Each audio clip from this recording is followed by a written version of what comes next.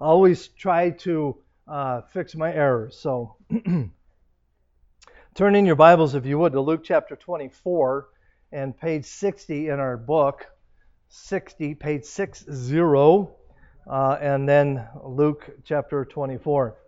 It's interesting to me that Easter was last week, and it coincided with our study in our book of the resurrection of Christ. So I just think the timing of that's pretty awesome. So we're going to finish this section here tonight, hopefully, and move on.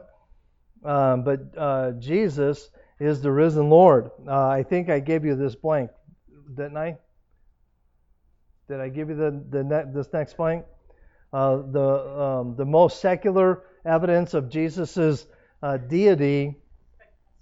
Or excuse me, yeah, what did I say? Secular? So okay, spectacular. Yeah, that doesn't make sense. Spectacular evidence of Jesus' deity was his bodily resurrection from the dead. Needless to say, it was spectacular. We talked about that this morning. But in Luke chapter 24, verse 1, it says, "Now upon the first day of the week, very early in the morning, they came unto the sepulchre, bringing the spices which they had prepared, and certain others with them." Now, let me stop here, and I want to talk about this for a second. We talked about it this morning, and that the Pharisees and the scribes went to Pilate, right, and asked for guards to guard the tomb. Okay.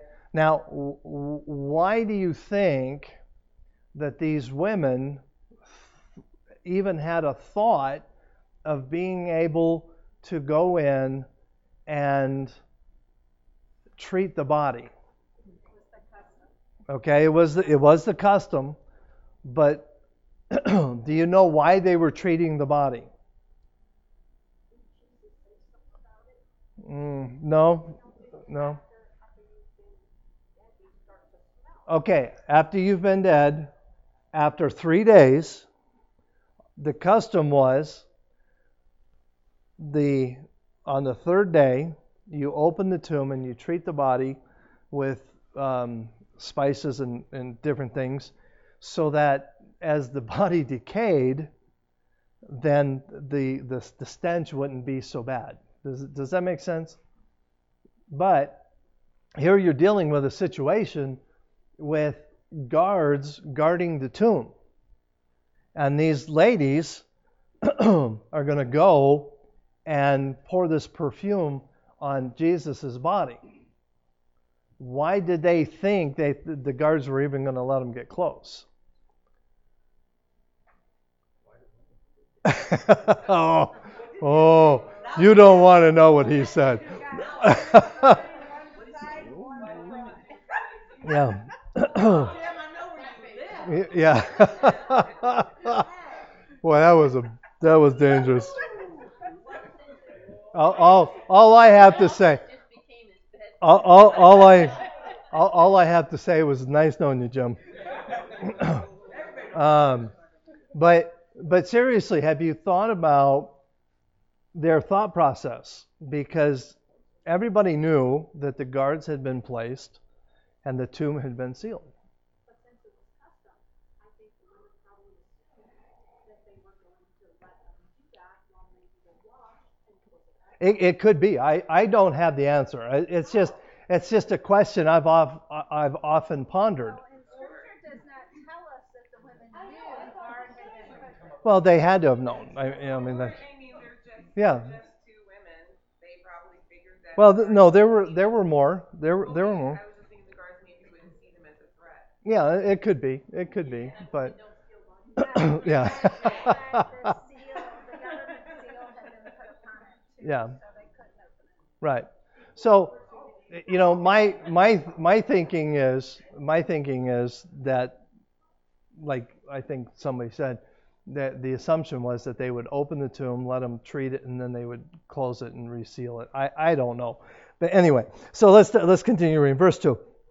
And they found the stone rolled away from the sepulchre, and they entered in and found not the body of the Lord Jesus.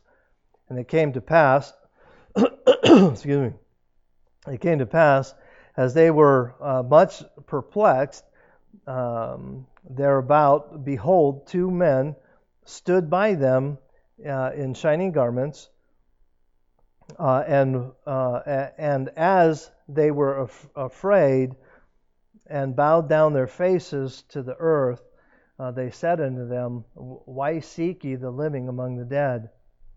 He is not here, but is risen. Remember how he spake unto you when he was yet in Galilee, saying, the Son of Man must be delivered into the hand of sinful men and be crucified, and the third day raised again.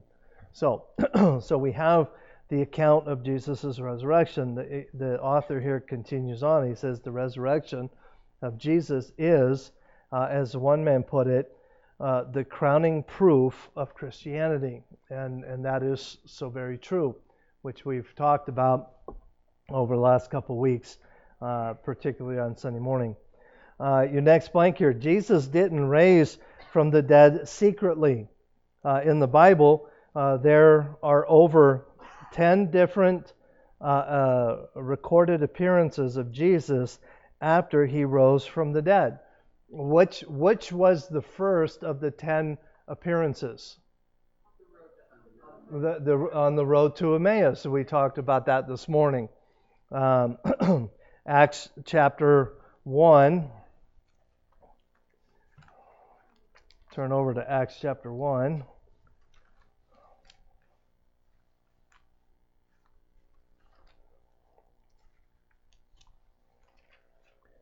Verse 3. To whom also he showed himself alive after his passion by many infallible proofs, being seen of them 40 days, and speaking of the things pertaining to the kingdom of God. So, again, he showed himself. Your next blank here.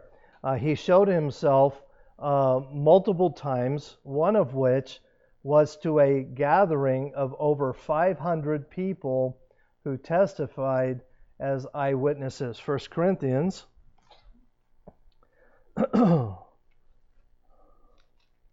1 Corinthians chapter 15, verse 6. And after that, he was seen of above 500 brethren at once. Okay, now, how many people were there? Okay, more than 500 brethren. Do you think there are any females there? Probably. What about children? Okay, 500 brethren at once, of whom the greater part remain unto the present, but some are fallen asleep. So in other words, some of the 500 plus people that were there had already died and passed on to glory. But the majority of them were still alive, testifying of the fact that they had seen Jesus. So, Jesus not only died, but he rose from the grave with a glorified body.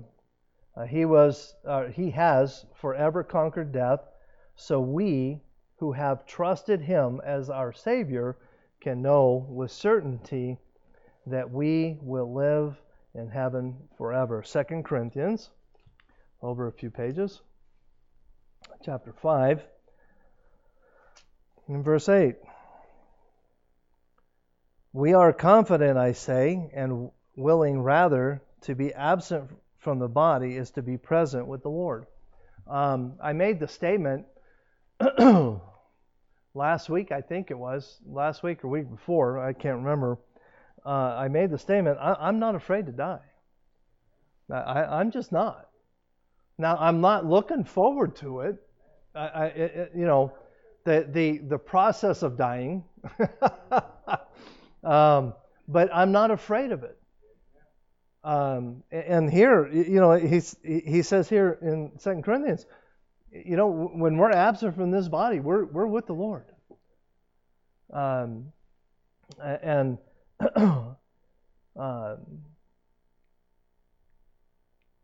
what does the resurrection of Christ mean in our lives on a daily basis? This is a good question, and I want to get some feedback here. What does the resurrection of Christ mean in our daily lives? Because to be honest, if we don't make it personal and we don't make it daily, then the resurrection of Christ has very little impact on our lives. So, talk to me. Lori? The fact that there was a resurrection is the basis of our hope and of our faith. If that were not the case, I'm spinning my wheels getting up in the morning to read the Bible and to pray. Okay. All right. Okay. What else? There you go. Because he lives, we can face tomorrow. Amen. What else? Yes, ma'am.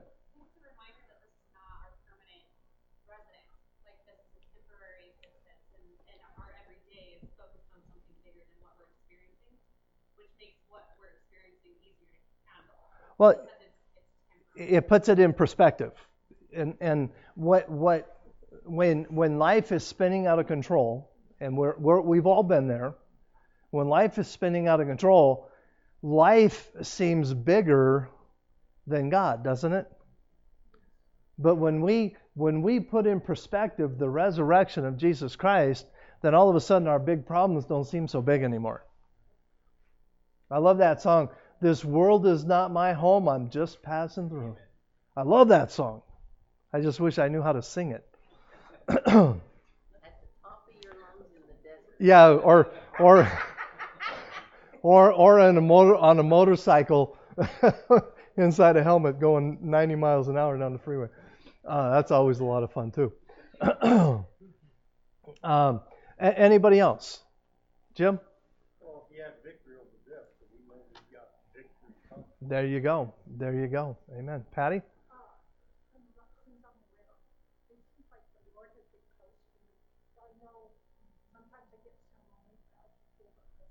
Amen. Amen. Amen. Anybody else? There should be a peace and a contentment that should engulf our lives because of the resurrection. Because of all the things that we've talked about, there should be a peace and contentment. Obviously I don't know Mrs. Fox. Okay, I think we met them one time, so I really don't know them. But I can say this: she misses her husband terribly. But she's not sitting on the couch all day, wringing her hands, going, "Oh, what am I going to do?" I can almost guarantee she's not doing that. Now, does she miss him? Absolutely, I get that. But her life is more than that. Anybody else? Okay. Next blank here. Jesus will build the church. The church is his church. And the gates of hell will not prevail against it. At the beginning of this lesson, we saw Peter's declaration that Jesus is in fact God, and it is on this truth that Jesus said he would build his church. Matthew, turn over to Matthew, chapter 16.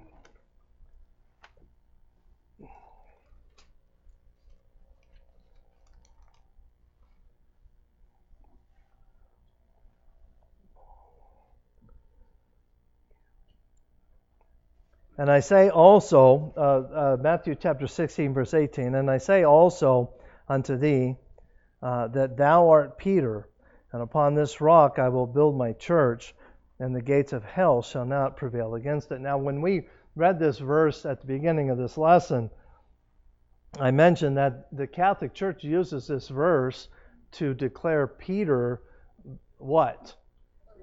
The first pope. Okay, but the problem is they claim that the name Peter means stone or rock. It really doesn't. The name Peter means pebble. Okay, it is two different words here. And also, when Jesus is making this statement, he's using a personal pronoun referring to himself. He said what he's saying is he's looking at Peter and he says he's basically saying, upon this rock I will build my church.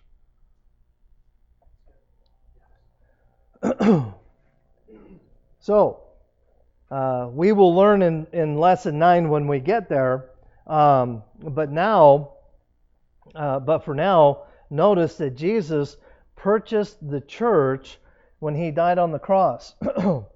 And because of his resurrection, he is the head of the church. Acts chapter 20 and verse 28, take heed therefore unto yourselves and to all the flock over which the Holy Ghost hath made you overseers, to feed the church of God, which he hath purchased with his own blood. Colossians chapter 1 verse 18. And he is the head of the body, the church, who is the beginning, the firstborn from the dead. That is, in all things he might have the preeminence. So, what should be the goal of every local church? Okay, to be more like Christ, but more specifically to magnify and lift up Christ, because this church is his church. Just a few minutes ago, the building committee got together and we talked about plans and all this stuff for this expansion that we're wanting to do next door. And, all that is fine and well. But if God's not in it, we're wasting our time. Buildings, I want to be careful how I say this because we're trying to raise money to do this over here. But God is far more concerned with the hearts of the people in the church than he is the building of the church. Now, why in our society do we need buildings? So that we can get out of the rain. Okay? It gives us a place to gather so that we can minister. The whole point of our expansion has to be, how can we better serve God's people? Not, hey, boy, we got a bigger church and we got a nicer church or we got this or we got that. That is the wrong reason.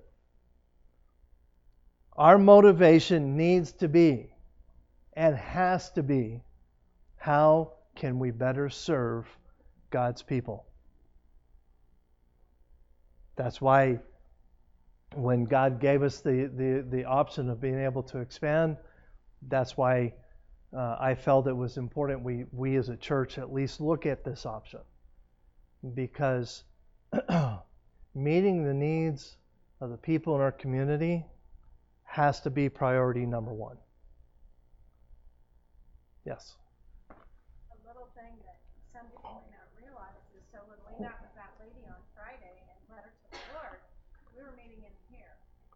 Because his office back there is so tiny, and those who've been in that office know that you feel claustrophobic, and it's definitely not socially distanced.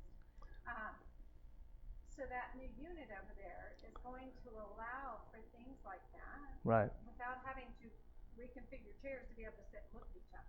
I mean, so there's many aspects that's going to help, but that's just one of them. Right. We one of the things we're going to have, our nursery is going to be over here, and yeah, bigger and better than ever. But we have had families, and I understand this. Okay, I truly do. When it was down on the other side of the restaurant, we had families come and never came back because they were too detached from their children, and I get that. I really do get that. You know. So this whole thing. Anyway, I didn't mean to get off on that, but it's not about buildings, is I guess what I'm trying to say. It's about ministry, and it's His church. Okay, next blank here. Jesus should be be Lord of our lives. Jesus should be Lord of our lives, and we talked about that this morning. When you trusted in Jesus as Savior, you believed that you were a sinner in need of a Savior, and your good works were not enough to get you to heaven, but that Jesus died on the cross to pay for your sins. You believe in Him and receive the gift of eternal life. Romans chapter 6, verse 23, for the wages of sin is death, but the gift of God is eternal life through Jesus Christ our Lord. But your relationship with the Lord doesn't end there. He wants to not only be your Savior, but He also wants to be your Lord, Master of your life. Turn over to Luke chapter 6. Luke chapter 6.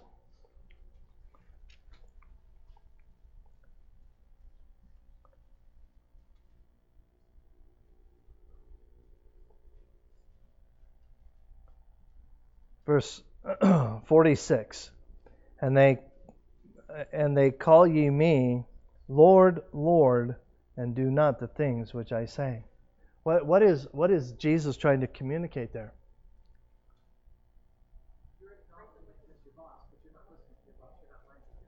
Okay, all right. Right, okay.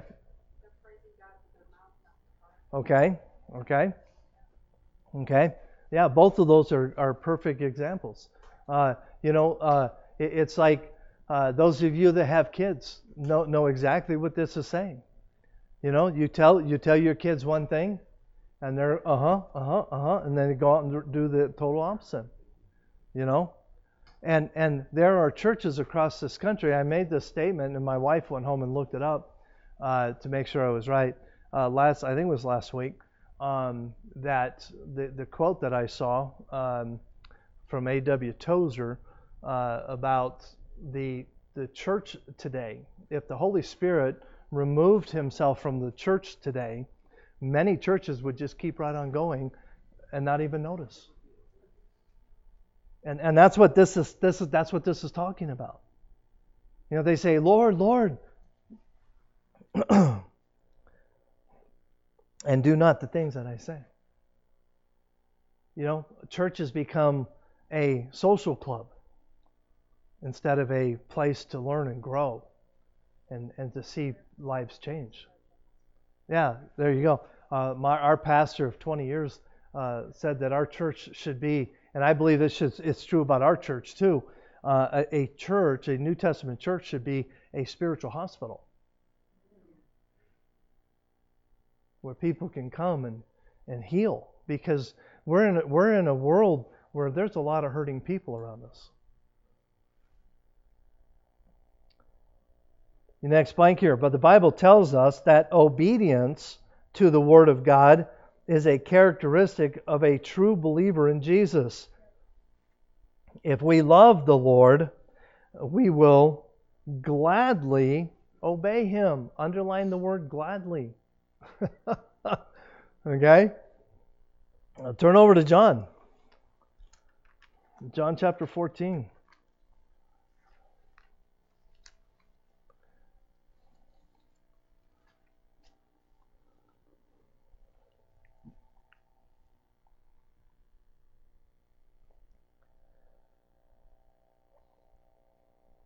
If you love me, what?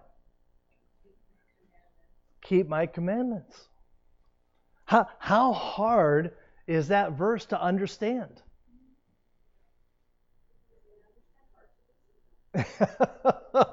It's an easy concept, is it not? If you love me, keep my commandments. Just do it. Do as I ask. Next blank. We are not to simply study God's Word for information, but for application. And this kind of goes to what Patty was saying just a few minutes ago. It's not just to be able to say, well, I read through the Bible in a year. What good does that do? Not a lot. I mean, it helps. Don't get me wrong. It helps. But God is far more concerned about your heart. Again, turn over to James.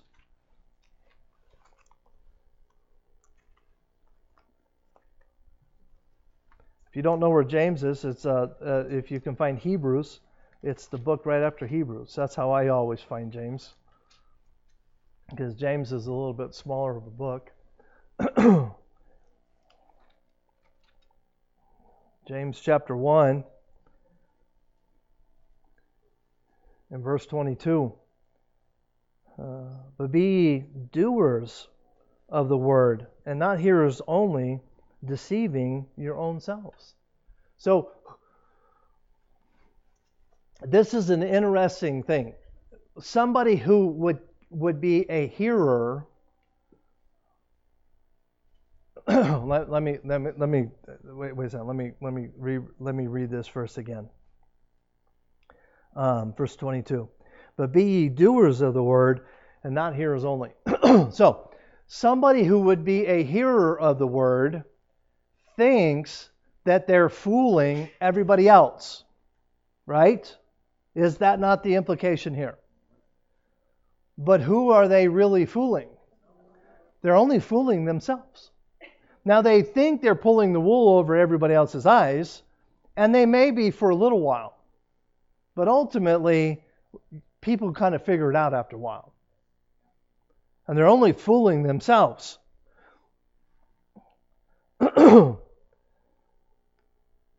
Be ye doers of the word, not hearers only, deceiving their own selves. Now, let's make some application here, and then we'll move on to the next chapter.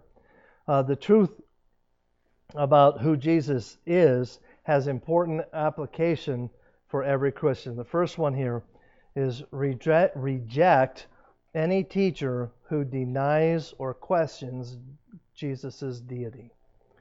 Right out of the gate. Let me tell you this, because especially with the internet, be careful who you listen to on the internet. There are a lot of people out there, a lot of quote-unquote preachers that sound really, really good. Yeah, male and female. I remember, I don't know if you remember this, Rick, or not, but back several years ago, Rick came to me and he said, Pastor, I've been listening to this guy, and I forget what radio station you've been listening to, but he said, there's something he's saying that just isn't right. You said my spirit just is not. You remember that? I don't even remember who it was. I don't care who it was. But see, that's right then. You should just turn it off. That's the Holy Spirit saying, don't listen to this guy. But there are a lot of people out there, and they'll make little statements. But boy, I'll tell you what, if they deny or even hint at denying the deity of Jesus Christ, you need to just shut them off. Because that is dangerous territory. The second one here. Look for opportunities to tell others about Jesus, about who Jesus is and how they can be saved. What is the greatest witnessing tool that you and I possess? Our lives, our testimonies. To be able to have somebody say to you, hey, how are you doing? I am doing great. You know what God did in my life this week? Just tell them. Just lay it out there. Let them deny the fact that God is answering prayer in your life.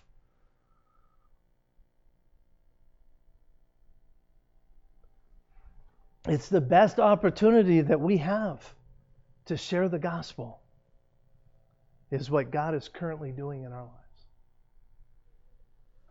And then the third one, pray about the burdens and temptations you are facing, and and remember that He is with you.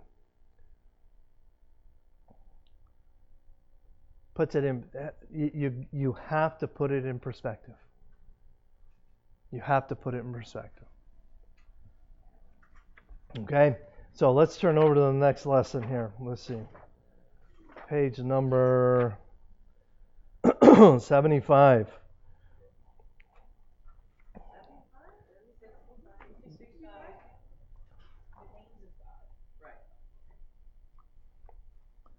Okay. Let's see. Oh no, those are the daily devotions. Okay, you're supposed to be doing those on your own. The light gray pages, you're supposed to be doing the light gray pages on your own. Yeah, those are daily devotions. So page 75. Lesson number 4, your salvation. Now, I believe that the majority of the people in this room are saved. How many of you would agree with that statement? Okay. Why did I use the word majority? Because only God knows. Okay, because I don't know. I would tell you his name, and I don't think he would be upset if I did, but I'm not going to. But there was a man and his family that came to our church for I don't know, 3 or 4 years, probably about 3 years. He was in the military, and they have since moved away. The very first Sunday they came to church, they sat right here, the whole family. And you're like, okay, who was it?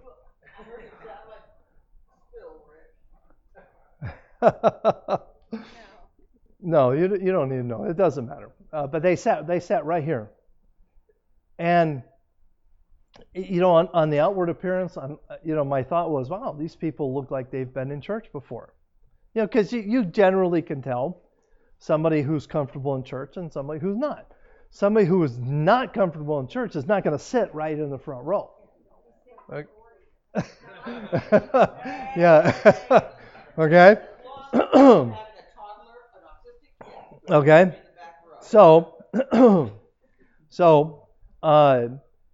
we were talking as they joined our church, and we were talking one time, and early in the church relationship with this family, and said something, and they had been in good churches across our country, as they've moved around, and even in the world they've been stationed every different places.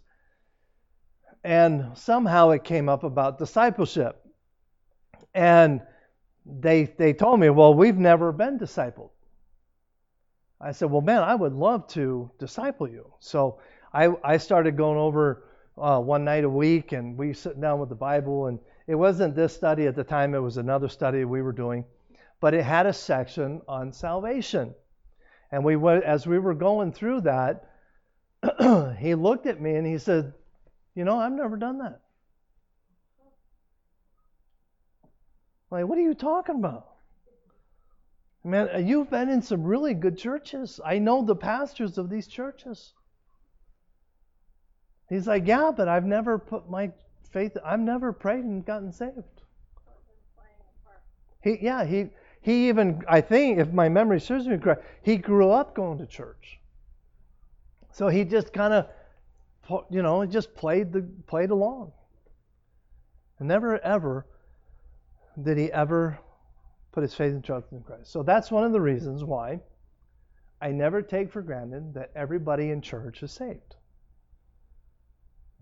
I've been in churches, our home church, the church that sent us out here, we had a deacon get saved.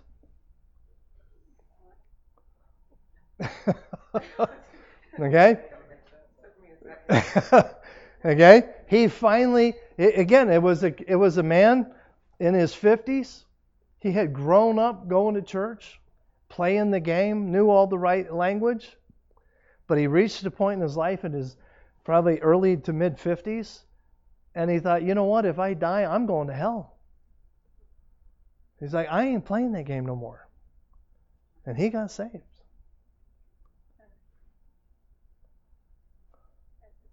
Yeah, yeah. So along that line, that could make it sound like they were playing a game.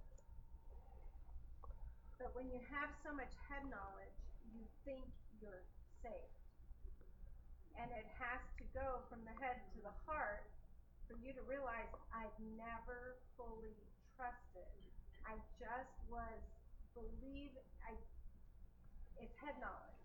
And that came up this week because a cousin is dealing with a cousin who has a ton of head knowledge, whose father was a pastor, but there's no evidence in his life.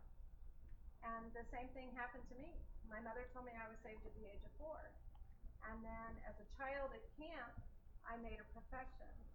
But as a young mother pregnant with Ashley, I was confronted with, if you died today, do you know for sure? And I didn't know for sure. And I made sure. Right. And so you can't ever. And it's not always that playing a game. Now for some people, young people that will grow up in church sometimes, they are playing a game. But sometimes it's just you never transferred that, you've never internalized it. Right. Yeah. Any questions about that before we move on, Rick?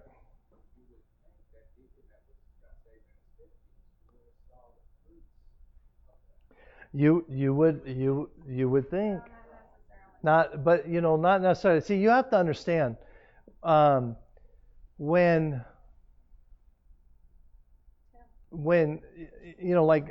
Tim, our son Tim is a perfect example. Tim grew up going to church from the, he was in the nursery from day one. Sunday school, he went to Christian school. Christian school and homeschooled. He knew the Bible inside out, but Bible college, our church ordained him into the ministry. And then, they were in Kentucky, 2 or 3 years? And he called me one day and says, "Hey, Dad, I got something to tell you." I'm like, "Okay, what's that?" "I got saved." I baptized him. What is he, about 12? 10, 12 years old. I baptized him. He got saved. I'm like, okay. Now, let me say that I could have very easily have said, "But son, you got saved when you were 10 years old. I baptized you after you got saved." Okay. What would that have accomplished? Nothing. Exactly. I did. I could have swore at the time, and I believe that he probably was, but the point is he wasn't sure. So what did he do? He made sure. Well, as I did with the lady on Friday, Romans 10:9 says that we confess with our mouth, but we have to believe in our heart. And a lot of Baptists particularly just say this prayer and you're saved. And it's not just about saying a prayer, it's about believing Right. what you're saying. Yeah. Rick?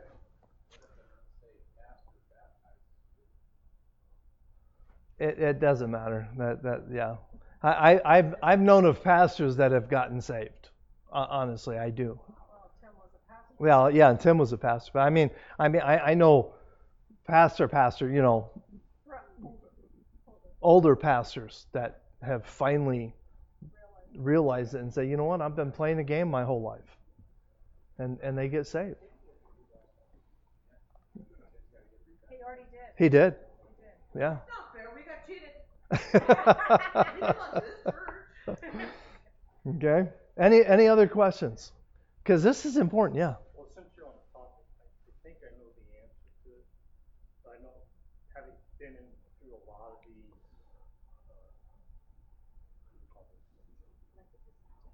discipleship stuff, Uh-huh. I know a lot of people oftentimes have a little doubt in their head. Mm-hmm. And we're going to talk about doubt. Okay. That's one of the things we're going to talk about. Yeah. Okay. I know a lot of people. Having gone to church my whole life, I know I'm saved, but preachers when they always broach this subject, makes you sight your head. Yeah, and like I said, we're gonna be talking about doubt because what happens, and we're gonna be talking about this more, but now that you brought it up, but what happens when sin enters our lives? There's two options. Do we lose our salvation, or do we create separation between us and God? Okay, so we create this separation, right? And then what happens? God says, don't bother praying because I won't hear your prayers if you're living in sin. Okay? So then what happens when we pray when we're living in sin? That doubt starts to happen because God's not. Have you ever prayed? I can't tell you how many times I've heard this statement. I've even said this statement. I feel like my prayers are what? Bouncing off the ceiling. Why? Because there's separation between me and my Father. I like to tell people, women, it's just like when you've had a fight with your husband. There's no, the fellowship is gone. Right. Okay. Anything else before we continue on?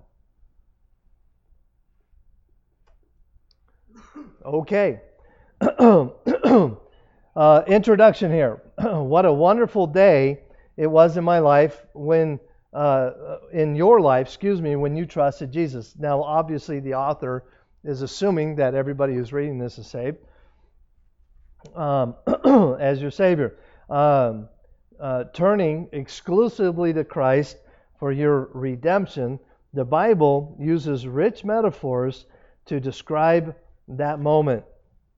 You pass from darkness to light. In Acts chapter 26, verse 18, to open their eyes and to turn them from darkness to light, from the power of Satan unto God, that they may receive forgiveness of sin and inheritance among them which are sanctified by faith that is in me. You are born again. John chapter 3, verse 3, Jesus answered and said unto him, Verily, verily, I say unto thee, except a man be born again, he cannot see the kingdom of God. 1 Peter 1:23. Being born again, not of corruptible seed, but of incorruptible, by the word of God, which liveth and abideth forever. You have been redeemed or bought back. I love this word redeemed, being bought back. 1 Peter chapter 1, verses 18 and 19. For as much as ye know that ye have not redeemed with corruptible things as silver and gold, for your vain conversation received by the tradition from your fathers, but the precious blood of Christ as a lamb without blemish and without spot. You are adopted into God's family. Romans chapter 8, verse 15. For ye have not received the spirit of bondage again to fear, but ye have received the spirit of adoption, whereby we cry, Abba, Father. Yes, ma'am. So you have to be adopted into God's family. That suggests to me Mm-hmm. that everybody on this earth is not God's child. Everybody's God's creation. Right. But they are just, I'm asking this because it's come up with friends who say, well, that's God's child. No, that's not No, no. Every person is God's creation. Okay, okay. But not every person is God's child. Okay. There is a huge difference. Yeah. There's that. Yeah. There's a huge difference between those two things. Yes.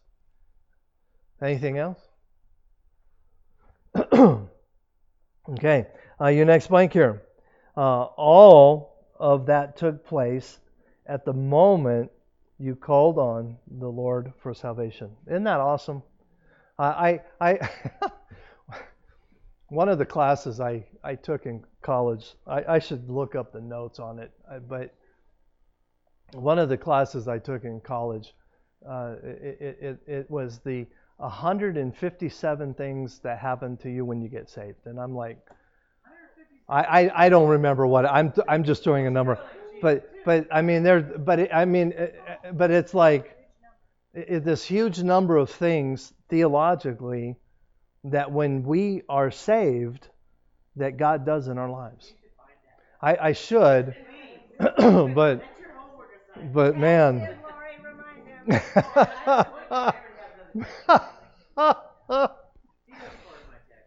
Yeah.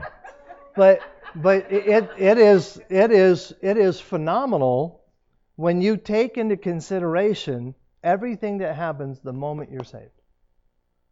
Now, does a person like when when I got saved, age 19, on board the USS Frank Cable, the guy who led me to Christ, what do you think would have happened if he'd have said, now let me explain to you the 157 things that just happened?